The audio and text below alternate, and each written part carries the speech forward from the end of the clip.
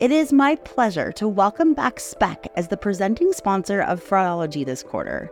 Stay tuned for more information and updates on their product capabilities, or click the link in the episode description to request your personal demo of Spec's Trust Cloud platform. Welcome to this week's Tuesday episode of the Fraudology podcast, where we dive into the science and study of online fraud from the perspective of an e-commerce fraud fighter. I'm Carice Hendrick. I am so lucky to know some of the smartest people in the fraud prevention world, and two of those people are Marianne Miller and Frank McKenna, and they've been guests on the podcast before and as recently as the beginning of this year in 2023. So this was the first year that, Frank and Marianne have been doing annual predictions for fraud for several years in a row, and I've been a big fan of reading them. And I was honored that they asked me to join this year. And I said, well, let's get on the podcast and talk about it. So we did back in January, and I will have a link to that original episode in the show notes. But then towards the end of the episode, I think one of us, might have been Frank, said, it'd be really fun to come back in 6 months and see, what did we get right? What did we not know about that hit us, or what maybe wasn't as big of a deal as we thought? So that's what we're doing. And Frank and Marianne, thank you so much for joining me today to do a mid-year check-in. Great to be here. Looking forward to part 2, 2023 fraud predictions. How did we do? This is a report card. See if we got it right. It is. Yeah. Looking forward to it, Carice. Looking forward to the conversations. Going to be great. Me too. Well, it's also just such a good excuse for me to get you both on a call. And we always have such good conversations before we record and after we record. And they're all, good. So I think first I'll just read through the predictions. We'll kind of talk about what we got right, what we didn't think about, or what surprised us, etc. But I figured I'll read through the predictions, and that way we know what they were. And then we'll talk about the ones that that surprised us, didn't, etc. So prediction number 1 was check fraud will hit 24 billion or more and push banks to breaking point. So obviously we saw check fraud growing last year. We expected to see it this year. Second prediction, scam reimbursement will bring new pain and new investment in fraud controls. And that's consumer scam reimbursement. Prediction 3, high attack rates will force some banks to turn off digital acquisition. I think we'll be talking about that a little bit for sure. Prediction 4, massive coordinated cyber and fraud attacks will emerge as standard method. 5, merchant fraud losses will spike after new compelling evidence rules go into effect. I have a bit of an update on that one for sure. Number 6, insider fraud will drive up SIM swaps, account takeover, and refund fraud. And if anyone's been listening to Fraudology over the last few months, kind of already know the answer to that one, if it kept growing or not. Prediction 8, regulators will push for more identity regulations-based SAR findings. And those are suspicious activity report. 9, recession and inflation could push fraud-related defaults up as much as 50%. So that's fraud-related defaults on mortgages, auto loans, credit cards, etc. And then number 10, passwordless authentication will become a reality finally. So those were obviously a combined effort between the three of us, taking in each of our 10,000-foot view of different parts of the industry. Frank with loan fraud, the loan areas and banking, Marianne with banking and some e-commerce and fintech, and then myself, e-commerce with some fintech. So I think if we were to put our 10,000-foot views next to each other, there'd be a bit of overlap in each one in a Venn diagram. Marianne, I'll start with you first. What did we get right? What are the predictions that absolutely have been a big deal in 2023? Yeah. And Carice, I look at a couple of these and I'm even disappointed that we got them right. So let's put it this way. I'm really glad you said that, because I actually, in my own notes before I typed up the questions, I was like, but in this case, it's not like we're patting ourselves on the back. Sure. Like, we wish we didn't get these right. That's right. So I wish there was no fraud to report, right? Yeah. One of the trends that I really, and Frank and I've been talking about this, and was the attack rate on digital. And if we look at onboarding and acquisition, and we look at challenges around identity proofing, and this goes across any kind of, if you're a fintech, if you're a bank, if you're a dating app, if you're a merchant place, if you're any kind of product or services that you're digitally offering, who's at the other end of that device? Who's at the other end of that interaction? And unfortunately, not only has the attack rate hurt businesses, but we're seeing examples where the businesses have made assumptions that those attacks were actually true accounts and that those true accounts were transacting, and then that transaction population was legitimate, when in fact, there was, in cases, millions of fake accounts. And so we're hearing about that hitting investors' pocketbooks because of the fact that we've got companies that, like IRL, that just announced recently that they're no longer going to be in business, but because of 90% of fake accounts. We heard announcements from other companies. We've heard other reports have come out around fake accounts. We've seen, again, the discussion around Cash App. We've seen the discussion around PayPal disclosing 4.5 fake accounts. So that continues to happen. But what's happening is this perpetration of the fake accounts really put the risk teams at a disadvantage when their voice isn't heard internally. And they're trying to, explain to the business, hey, this is not, the ad that you put on Facebook last night. This is actually a fraud attempt. And these are not, Right. and in some cases, depending on the business model, translate directly into fraud, or it translates directly into consumers' identities being exploited. And so, and I think Frank would probably have a few other perspectives to add, but I was on the stage with Dan McCrone in 2020 in Amsterdam. And we talked about, he's famous reporter for the Financial Times who followed and reported and investigated the Wire story, which was Germany's darling fintech that went down because of fraud.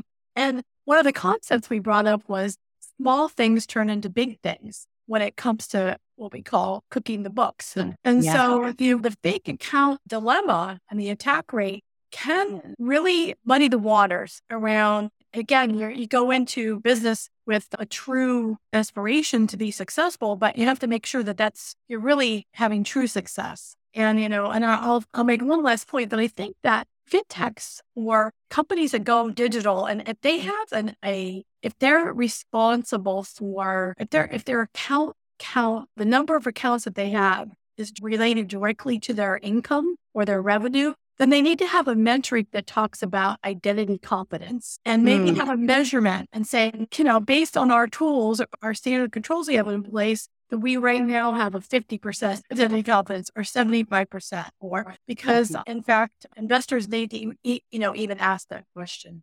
Well, and so, that really goes to the prediction around banks kind of halting those digital growth, right? Because of fake accounts and not being able to ensure that people's identity is who they really are. And that's something that we've been seeing on the e-commerce side for a long time, because you don't need a social security number. You don't need, a lot of the things that are needed on the banking side. It's an alarm I feel like I've been sounding for a while, ever since. There's a lot of very large companies that I know of that have a very strong, high percentage of fake accounts. However, because blind eyes were looked, or because there was enough venture capital put into it, eventually they were able to grow their legitimate account numbers and not really have it hit the investor pocketbooks. In some cases, there's a couple of companies I know who were, and trying not to say anything that can get it tied back to them, but that were aware that fraud was happening on those accounts, right? It wasn't just that the account was opened incorrectly and then went away. It was being used to perpetrate fraud, usually on other platforms, but money transfers or whatever that is, right? From processing different things or in and out, whatever it is, and whether it's a marketplace or a fintech, something like that. But then as they were able to tout that growth to enough investors, then the investors then became good, and now they seem to be legitimate, right? So in some cases, companies have gotten away with it. But I think what you're talking about, especially with IRL and Frank, not Frank McKenna, but Frank the company that Chase Bank bought, those are examples of accounts being able to be created. I think in the Frank situation's a little different because the CEO was in on it and helped create those, rather than just, we had bot traffic, or it's a fraud attack. It's not your marketing plan. But you're right. We are, I think, undoubtedly, and I think it's probably a combination of synthetic fraud happening for so long, and then it just being, and then the whole PPP and COVID unemployment fraud required people to learn how to create new identities or borrow and steal legitimate identities for their own gain. And so they've learned that too. But that is one example of one of the predictions that, yeah, unfortunately we were right about, because it is, while it's not necessarily making anyone stop with or halt digital growth, it certainly is. We are starting to see more companies being found out that, in like IRL's case, 90 to 95% of their accounts weren't legitimate.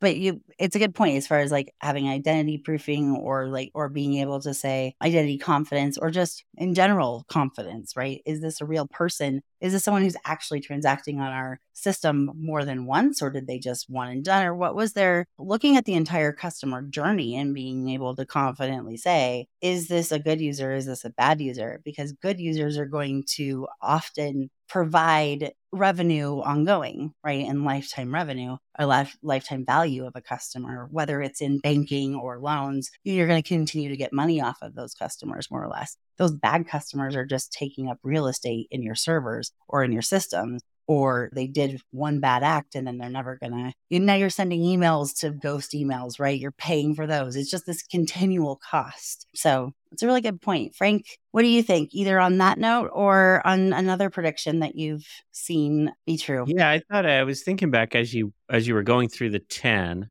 and I give us a B because the year isn't over yet, right? We still have 6 more months. I would say, here's what I was thinking. Like, you were talking about our prediction on scams. We said scams are going to become big. Banks are going to have to start reimbursing. And that actually did come true. 3 weeks ago, UK, they just announced the banks are going to have to reimburse. But it didn't happen here. In fact, this is why I give us a B on that one, because here in the United States, end of last year, a bunch of talk about scams, about doing more, and we haven't heard anything really. So we'll see what happens in the next 6 months. But it did happen in the UK, and UK is pretty advanced. They're several years ahead of us. So on that one, I think we did kind of get it right. Check fraud. Can we give us a B, but like the regulators an F? Because they're way behind the times, and too many people are losing money at their cost. I have a feeling we're going to hear something in the next several weeks, though. So stay tuned. I agree with that. Mm-hmm. Yeah, check fraud. It was already going up in last year. We said it would probably like double, right? And in fact, it did. So they came out. I think the Feinstein report came out. Wall Street Journal reported it. All the publications. Check fraud is going berserk. That was not a hard prediction to make. It happened. I'll give us an A for that one because I think it did happen. And it's not over yet. We said low loss rates with inflation, recession. You're going to see more loss rates in terms of like default. That's happened. In auto, we're seeing early payment default rates go up by 50 2021. So that's happening. I think that's another correct prediction. We talked about insider fraud. I mean, I can't tell you how many insider fraud I've seen. I mean, you go to Telegram and, I'm not going to pick on any company, but there's one telecom that there's thousands of posts about insiders access for this telecom. This happens to be a telecom that has a lot of data breaches, it's always in the news. Insider fraud. You gave away more hints about them than I did on the episode when I mentioned them as well and talked about insiders. So yes, but you're all right. over. And honestly, Telegram is public, right? Well, the groups that you and I are part of are on public groups. You do need to be a part of them, but so you're right. It's not anything that. It's nothing. It's not a secret. It's out there. You can search your company name and search your company name and the word INNY, which means any. And that means somebody's selling access to insiders. And this company has a lion's share of the post. So I think, and it's dangerous, right? From your point, like it's not just impacting that telco. And it's the same with shipping companies and for SIM swaps, right? So like there are other types of companies where it impacts more than just their own company. In fact, I would argue it doesn't impact their own company that much, but it's impacting other companies, and that they're the ones left holding the bag. Are the telcos with SIM swaps, right? It's the banks. There are banks that are listed as well for account takeover. It's also shipping carriers, which we're seeing really impact the refund fraud landscape for e-commerce, where you get an employee's account number, you get an employee to be able to reroute a package or change the status of a package. That shipping company isn't left holding the bag. And that's why even though they've been notified many, many times, sometimes by some of their biggest clients, it's not their money. Yeah, it's a hidden type of fraud. A lot of people want to ignore it. It just keeps happening. It's getting worse. So I think that prediction came true. I think we had one about the master manipulators out of Asia. I think that you had a big part in. What's interesting about that, I haven't heard this, and you know much more about this than me, Chris, because you're closer to it. But what we are seeing out of Asia are the master manipulators with AI. So we're seeing these pig butchering scams coming out of Asia where they're being very manipulative and taking a lot with these pig butchering scams. But we're also seeing a lot of AI cloning out of Asia, video cloning for wire transfer fraud. So yeah, a ton of fraud with these master manipulators. I don't think one thing if I was thinking of a prediction we missed was the extent to which AI, generative AI, is playing a part of the landscape this year and capturing public's interest and how quickly it's caught on. I think that is something that surprises me. We didn't talk about it a lot. So that would be maybe a miss, right? Because I didn't expect it to be this big, but it's trying to be pretty big. I'm also surprised with the explosion in check fraud that there hasn't been more investment in it. Like I haven't heard of a lot of banks actually buying tools in that area or investment. So I think that's the way it played out. And you had a few in there that I was really curious about, Chris, and that was this combination DDoS attacks and hitting merchants at the same time in busy hours. Has that happened since Christmas? No, this is what's interesting. And I was planning on actually, so this goes hand in hand with the master manipulators because we saw them committing a lot of triangulation fraud by low-level address manipulations that were really taking advantage of the fraud solutions that really only look at one-to-one data consortiums. So if your email address is, Carice@abc.com, and that's been marked as fraud, but somebody creates one at abc.com, all of a sudden that's not in your negative list anymore. So, it's a new file. Same with address, things like that. We saw it huge at Christmas. And then on Black Friday, Cyber Monday, we saw more than one fraud tools being attacked through DDoS attacks where they're flooding the systems of the fraud provider to then be able to flood the systems, the merchants that use those fraud providers, because especially with GDPR, et cetera, it's not too hard to find out who everyone uses. We have to wait till Christmas is what you're saying. Well, see what's happening so I was giving a little bit of background just for people who hadn't heard it before, but we haven't heard much from them. So, but I'm very concerned that because we haven't heard very much from them, they'll be back in a vengeance because they got their payday before. So I do know from talking to some smaller companies in e-commerce that they were hit with the low-level address manipulations after Christmas. So I know it's still happening here and there, and they're doing some testing. I talked to a couple of the bigger companies actually like a week ago, knowing this episode was coming up, saying, guys, you haven't brought this up,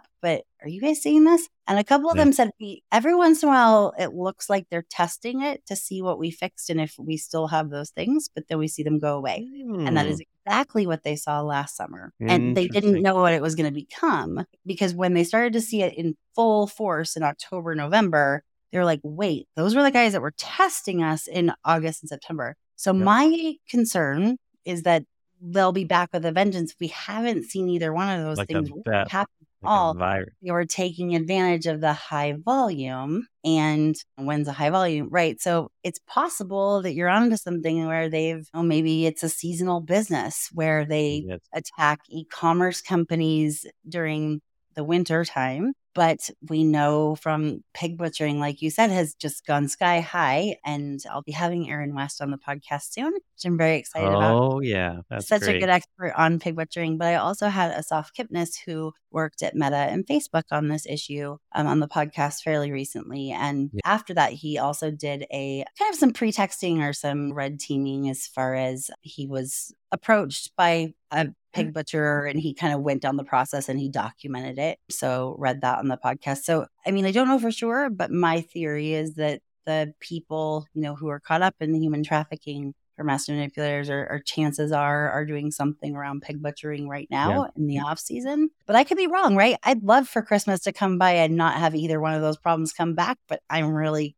concerned it You're was. waiting. Yeah. Probably going to happen. Hey, one thing I was thinking of, there's one other prediction, which I think has coming true. Yep. Passwordless authentication, Google, passkeys, Yeah. they adopted that. Mm-hmm. I'm using it now. I've never used passkeys before. So that one is interesting because I think that was I guess I'd call it a positive trend prediction. That one, Yeah. but one negative, one thing I didn't even think of, and maybe you guys didn't either, but this ERC tax credit is like COVID fraud 2.0. There are so many scams right now. There's so many people doing ERC tax credit fraud, which is basically COVID carryover fraud. Okay. Well, I was going to ask you what ERC, so this is obviously specific to the US, but what is the ERC? Is that the earning? Employment recovery tax credit for people that lost money during COVID, allowing them to replace or pay their employees up to $26,000 for that period of time if they lost money. What happened is a lot of those companies already got PPP, and you don't qualify if you already got PPP. And a lot of those companies don't know the rules. So there's all these scam companies out there that are getting companies to prepay them thousands of dollars. They're filing ERC applications with the IRS that are completely fraud on behalf of the, and the companies don't realize it. So number one, they're out the money they paid. And number two, they could be committing fraud. Right now, there's billions of dollars. It's like 70 billion over what they planned. And there's there's like billions of dollars more in applications that the IRS has just halted or not even got through because the fraud is so rampant. And Frank, I got 3 of those calls in the last 2 weeks. Mails left on my phone. I'm not even a business owner. It just randomly came through my phone offering me this loan. And it was a very convincing voice. Please call me back. For your employees, you can get this loan, blah, blah, it went on and on and on. And I think it's being actually, the calls are going out and they're actually recruiting people to actually perpetrate this. Yeah, it's all over Telegram right now, ERC. I don't think it's something I feel like I'm in the dark here. I feel like I've heard of it. I think I thought it was like earned income or earned, what is that? Well, the child tax credit. That's what I thought it was. I think when I saw it or something like that. No, it's the in like the open credit. Telegram. Yeah. Okay. So but I mean, admittedly for me, especially with the ADHD, I can go down rabbit holes so long on Telegram and like not even realize 3 hours have gone by. So I've been trying really hard to stay focused and only searching for my clients or searching for specific words like when I did an episode on insiders and innies a month or two ago. So I haven't been like perusing the way you have, Frank. So I'm not seeing some of the new trends, but I think and as a business owner, I don't think, well, if they're calling me, I don't answer. So that's that. But it's frustrating, but not surprising. Yeah. It's the fraud of the moment. Yeah. Well, and you would think, right, that the U.S. government would learn a lesson or two in the last few years. But so we know, in that scenario, Frank, then it would be a public sector fraud that would be happening again. And then these deposits would be going into private sector mule accounts. I'm assuming like PPP. Yeah, it could be. I wonder how much of this fraud is actually happening or how much of it is scammers taking the prepayment and getting the money and submitting fraudulent apps on behalf of the business. And the business is going to be... And a legitimate business will be going to be in trouble. Right. So it's hard to say where this is going to go, but it is going off right now. Right. Well, yeah. And especially if they can, scammers can tie it to a legitimate program and say it'll make a business or a person think, oh, they already did their homework to see if I qualify or not. So, and they'll tell me how to fill it out. Right. And so I'll take the loan. Right. So from your point, Frank, it's a company reaches out to a legitimate business, says, hey, you probably qualify for this. We'll give you upfront, we'll give you money. And then the business starts to pay them back while also they file for that tax credit. And then at the end of the day, to Marianne's point, it sounds like, because I'm trying to figure out where the scam company, I guess the legitimate company is having the real money or the money that they get back from the government routed to the scam company because they got it prepaid. Fraudology is now brought to you by Sardine.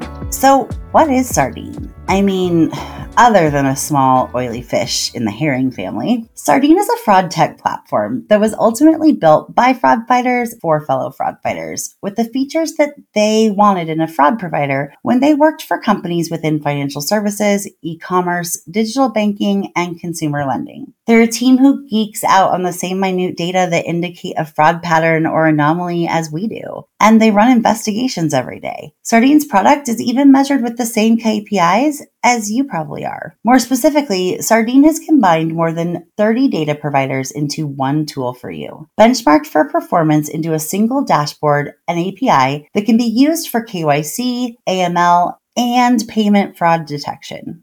But crucially, they also allow Sardine customers to use their own data, to access their own data, as well as the results from all data providers they work with and the features Sardine has created as their customers, need to use them. There's no more mysterious black box that calculates the risk of new accounts, logins, or transactions and magically turns them into a score that was most likely based on attributes that look risky to other business models. For some clients, they use Sardines as their full stack for all account onboarding, transaction monitoring, case management, etc. Others use them as a sophisticated data provider. Basically, Sardine fits to you rather than vice versa. So if you want to see for yourself that the product you've always wanted finally exists, you can book a demo at www.sardine.ai or by clicking the link in the show notes for today's episode.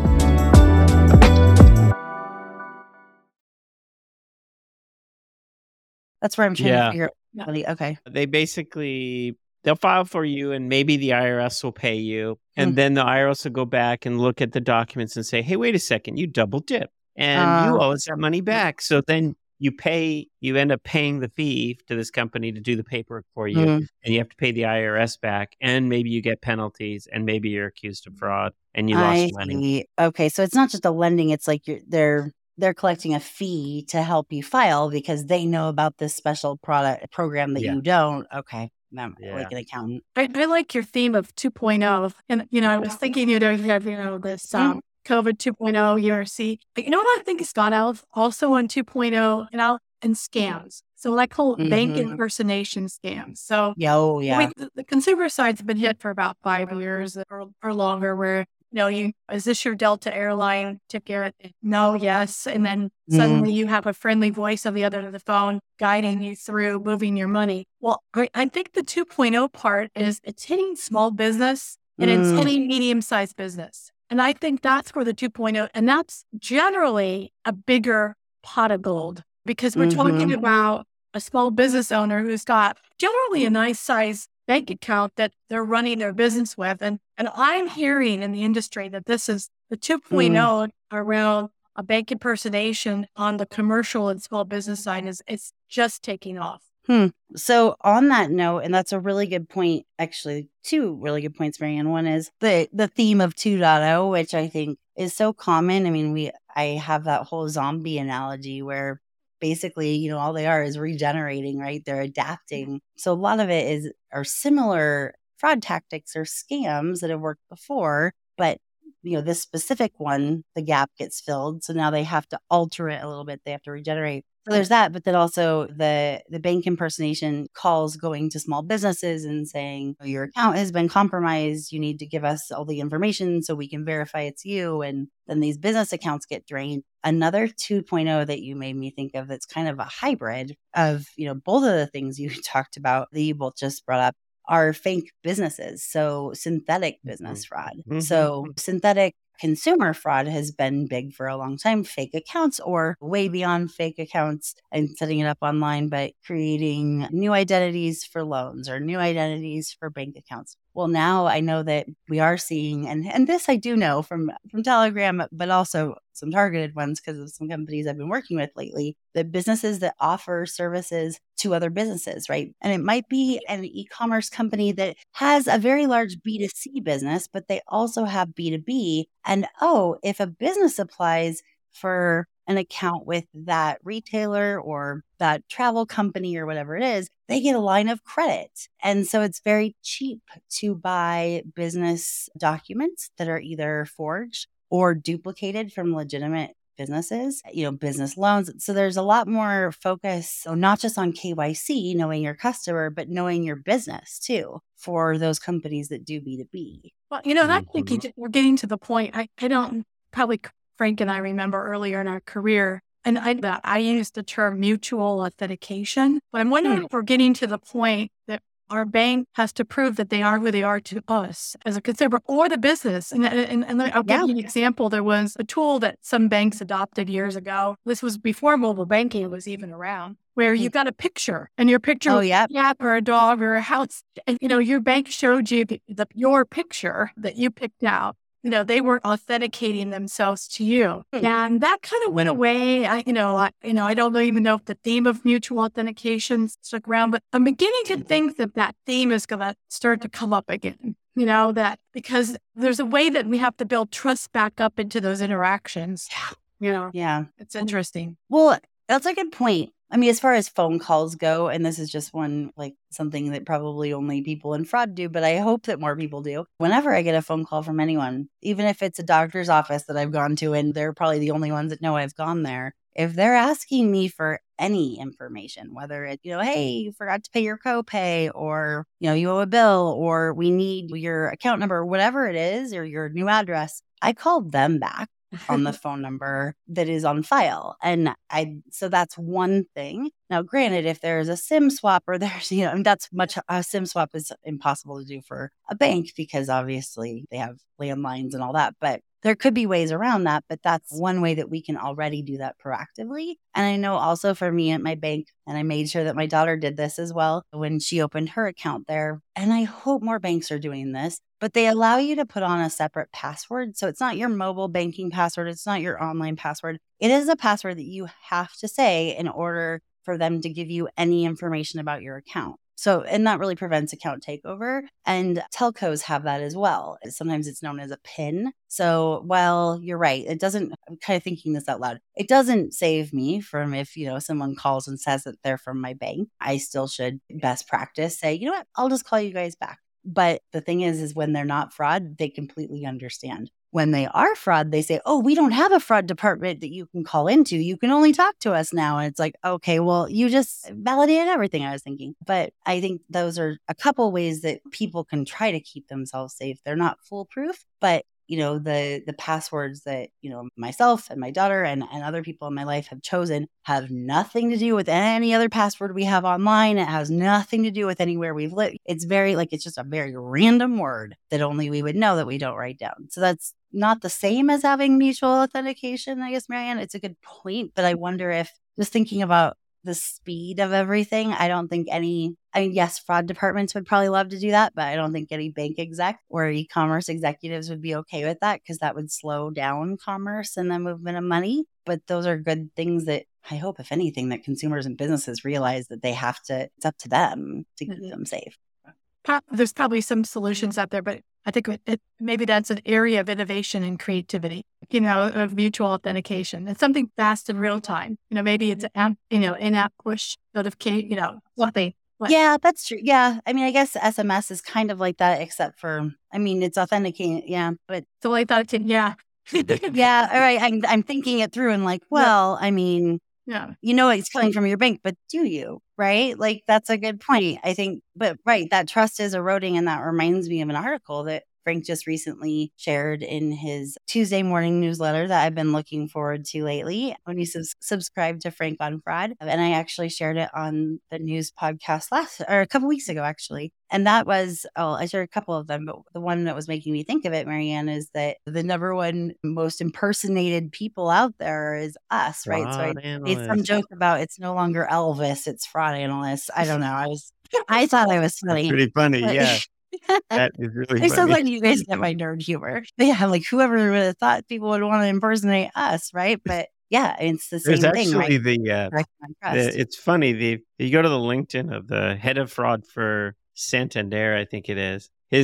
On his headline, it says, I forget his name, James Smith, whatever. And then below it says, if someone's calling you, telling you that I'm talking to you, it's not me. Oh my goodness. He put it on his LinkedIn. Good for him, right? Because everybody's calling the customer as him, and he's a head of fraud for Santander. as if like the senior VP of Santander is going to be calling, Well, Joe but you Schmo, the know credit that card. they're right, but they wouldn't think of that, right? Or they'd think, Yeah. wow, I must be so important, or they must not have very much fraud, or I must just have a lot of money that he's caught. Like people don't usually have those, like, Yeah, that doesn't make and sense. that's the reason for social engineering, right? They're taking away, they're putting you in such a situation where it's like stressful or it's Yeah. hurting or whatever, that you're taking away those second guesses, right? And the critical thinking. I don't know. Yeah, I exactly. had a former corporate spy on the podcast back in March that was really a fun guest. And he has a book out, Robert Turbeck. And he had some great examples of put the critical thinking back into situations when you're being socially engineered or maybe socially engineered that I hadn't heard of before. So just, I don't know, a little tidbit there referencing the past. But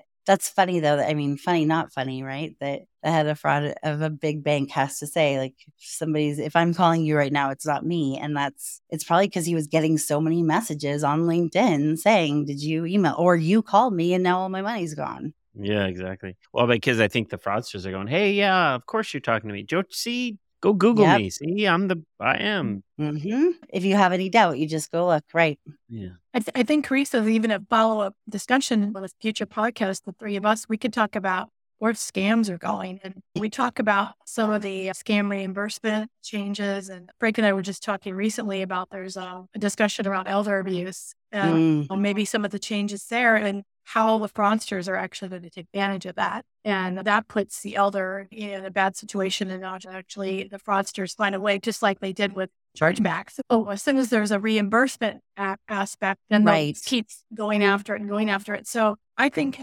probably we could talk all night about. Yeah, well, and and that is something, and Frank brought up too, that is a topic that I want to cover on fraudology soon. And I'm not sure, haven't thought through the potential guests or anything like that yet, but is around the scam reimbursement laws in the UK and EU, because I do think it's interesting. I just read Top Level, so I definitely want to have, to your point, like something really dedicated to that. But I know that the way they wrote it out right now is it's 50-50, right? So it's 50% of the liability is on the receiving bank and 50% is on the bank that, where the money goes from or goes to. Yeah.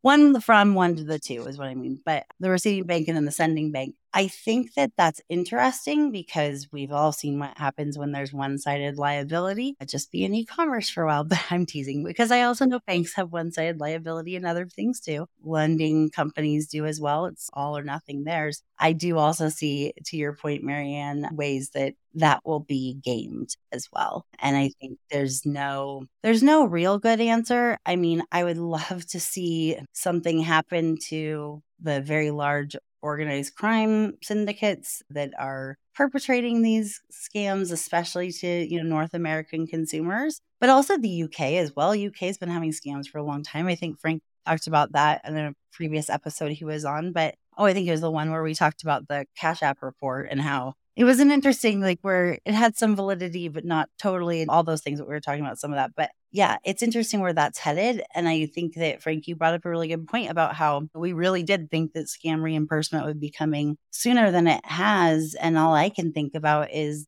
the people who continue to be victims while there is no reimbursement. I have been encouraged over the last 6 months of how many more times I've heard people, not just on LinkedIn, even in regular news stories, talk about pig butchering when they hadn't talked about it, in 2022, even though it was growing so much, or not even calling it that, right? But talking about crypto investments and things like that. But at the same time, like, we have a long ways to go. And it's always so hard because we want to talk forever. And I certainly could, but I think that's probably where we should leave it for today, which is so hard because there's so many other things to talk about. But I guess what I want to ask you both before we end is, for the rest of 2023, what are we each going to be keeping an eye on? Are there any changes that could impact the fraud world in the next 6 months that we may not have anticipated in the first half of the year or 6 months ago that now we're like, and I think we've talked a little bit about it, but just the things that we're like, I'm going to keep an eye on this in case it changes it for the better or the worse.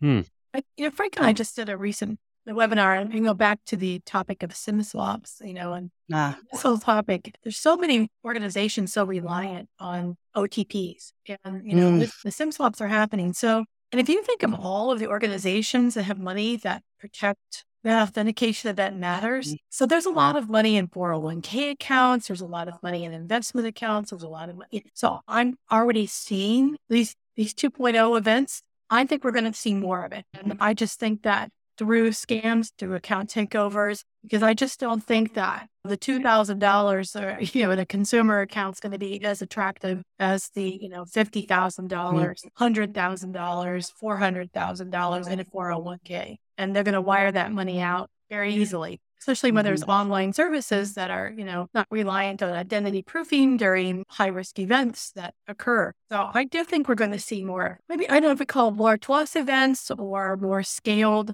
large loss events, but I think we will see that. It's a good point. And I compare it, just following up with what Frank had just said a few minutes ago about telcos, where there are insiders that are being advertised every single day, multiple times a day. And yes, I'm sure that's hard for them because they have multiple retail outlets all over the world. So they have all these employees that are able to swap a phone number, and there are reasons for it. But perhaps those companies, should be thinking about that when maybe investment accounts and 401k and all those big money accounts are, Marianne, to your point, should be doing more than just relying on a one-time password. They should be doing more to authenticate so it can work both ways, right? But you cannot rely on other companies outside of your own to be fail-safe, right? We just can't anymore. So knowing that SIM swaps are so easy and certainly worthwhile and pretty cheap, at least through this telco, but through others too, we can't rely, if there's a $50,000 account out there as somebody's, retirement fund, you're right. We can't rely on just, I sent them a 6-digit code and they sent it back on their phone number. So it must be them. And Frank, what about you? What are you looking at? Yeah, there's two things. And this is something I heard from Matt Friedman about a week ago. Hey. And I think this is something we need to keep our eye on. Matt Friedman, if you don't know, is a board member at the Noble, founder of Mekong Club, very, very active in human slavery and a lot of charity work that he does try to stop it. And pig butchering is hitting a point of violence and slavery and growth, just the number of victims, that they're bringing in hundreds and hundreds of millions of dollars into criminal organizations in Southeast Asia and in Mexico. It's occurring all over the world. These criminal groups are generating more than they ever could from drug trafficking. And we've seen what happens with drug trafficking in Mexico, where you get narco states. And so I feel like these pig butchering and scam groups can create these scam states. We hear in narco states, but scam states where there's so much money rolling into a very few group of criminals that they become stronger than the government and they're unstoppable. And I think that we're going to see more of that significant criminal activity. I also feel like we're going to see something, or we will very shortly see something with Telegram and a major, we hear a lot about TikTok, ban TikTok and,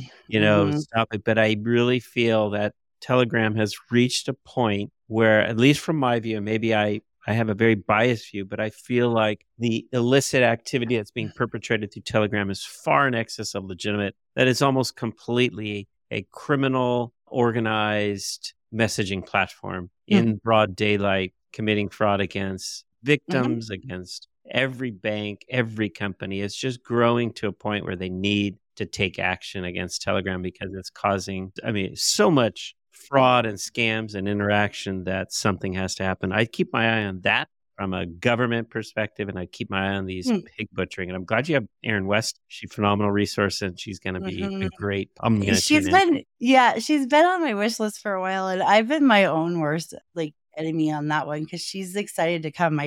For a while there, I was nervous to ask her. And then once I asked her, she said, I was starting to wonder why you hadn't asked me if there was something wrong. So I'm like, no, I just was fangirling. And I see her donate so much of her time and volunteer so much of her time to educate people on scams that I didn't want to take that up. But I do know also, though, that this audience of fraudology is one powerful audience and are able to have a really big impact when they learn new things. I think those are all really interesting, Frank. I think just on the Telegram thing, and this could also be its own topic and its own episode, but I'm torn on that because we all know what happened whenever there was a takedown of dark web chats and forums, right? They would scatter and they would open up new ones and open up new ones. And there is some value to see what they're doing and how they're talking about it and how they think. And okay, and for me especially, I know that this company did XYZ and now these guys are saying this. Okay, I can literally see You can back see and them. forth. They're in the open, right? Yeah. There's But one in particular I I'm get very proud of from recently that I know I had a very big hand in, that they're like, wait, we can't do this anymore. And I was like,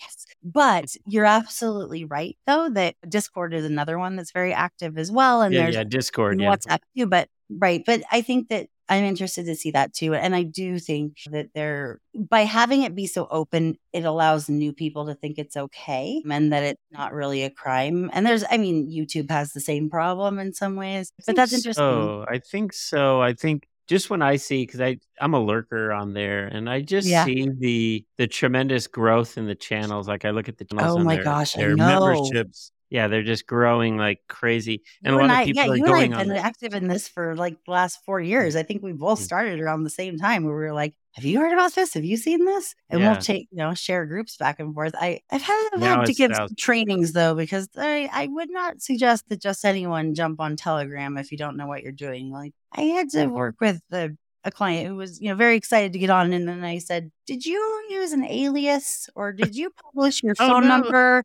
Yeah. Did you write with anyone that you know? Because there can be a record of that. Like if you're, that was a little bit, I certainly don't want to embarrass them if they're listening, but like, just think about those things because there's something has to happen. They either got to slow it down or Telegram needs to moderate it. Somebody, you just can't, if you have it so far in the open, we're getting a lot of very young people going on there and getting into this lifestyle. It has to be a little more difficult. It used to be the dark web, like you had to kind of know a little bit. You had to have a Tor browser, an onion router. You had to know, right? Yeah. And Can you read a message? You add fraud as a service, right? You add fraud as a service to it all, and it makes it so easy that a 12-year-old really can commit cyber fraud because they don't have to know all the pieces. They can hire someone else to do it. The things that I was going to add, and I didn't have time to talk about the visa changes. I'm going to do that on a dedicated episode anyway, because I haven't actually talked about that yet because I was waiting to kind of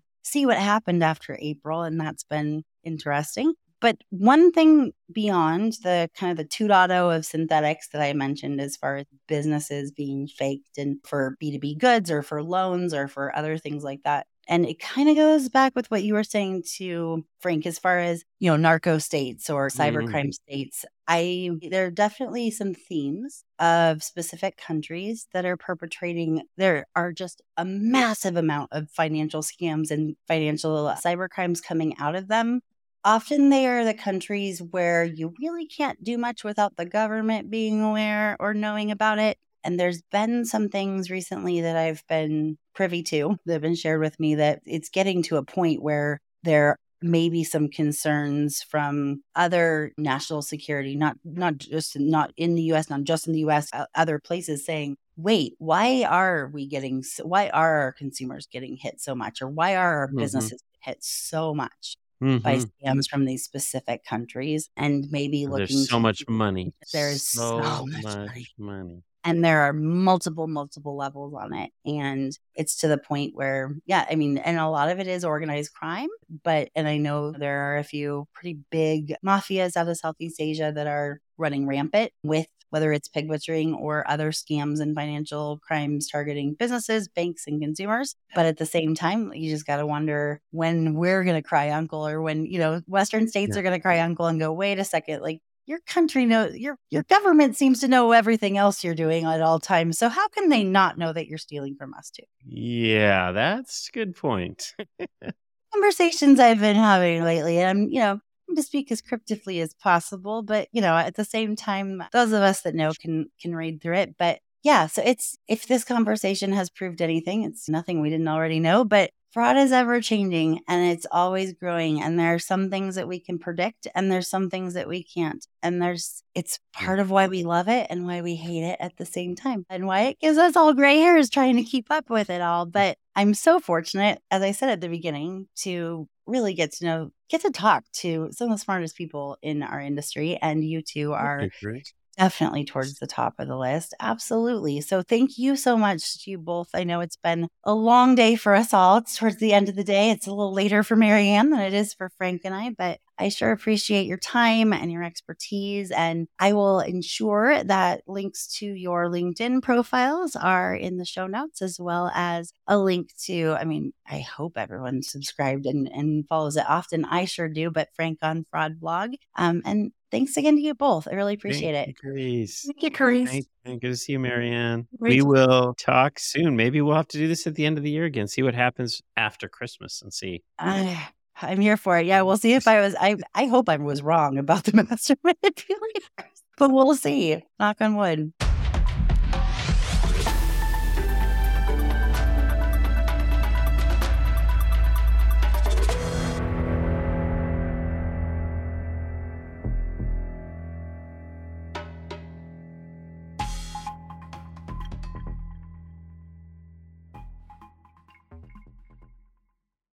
Thank you again to Spec for sponsoring today's episode.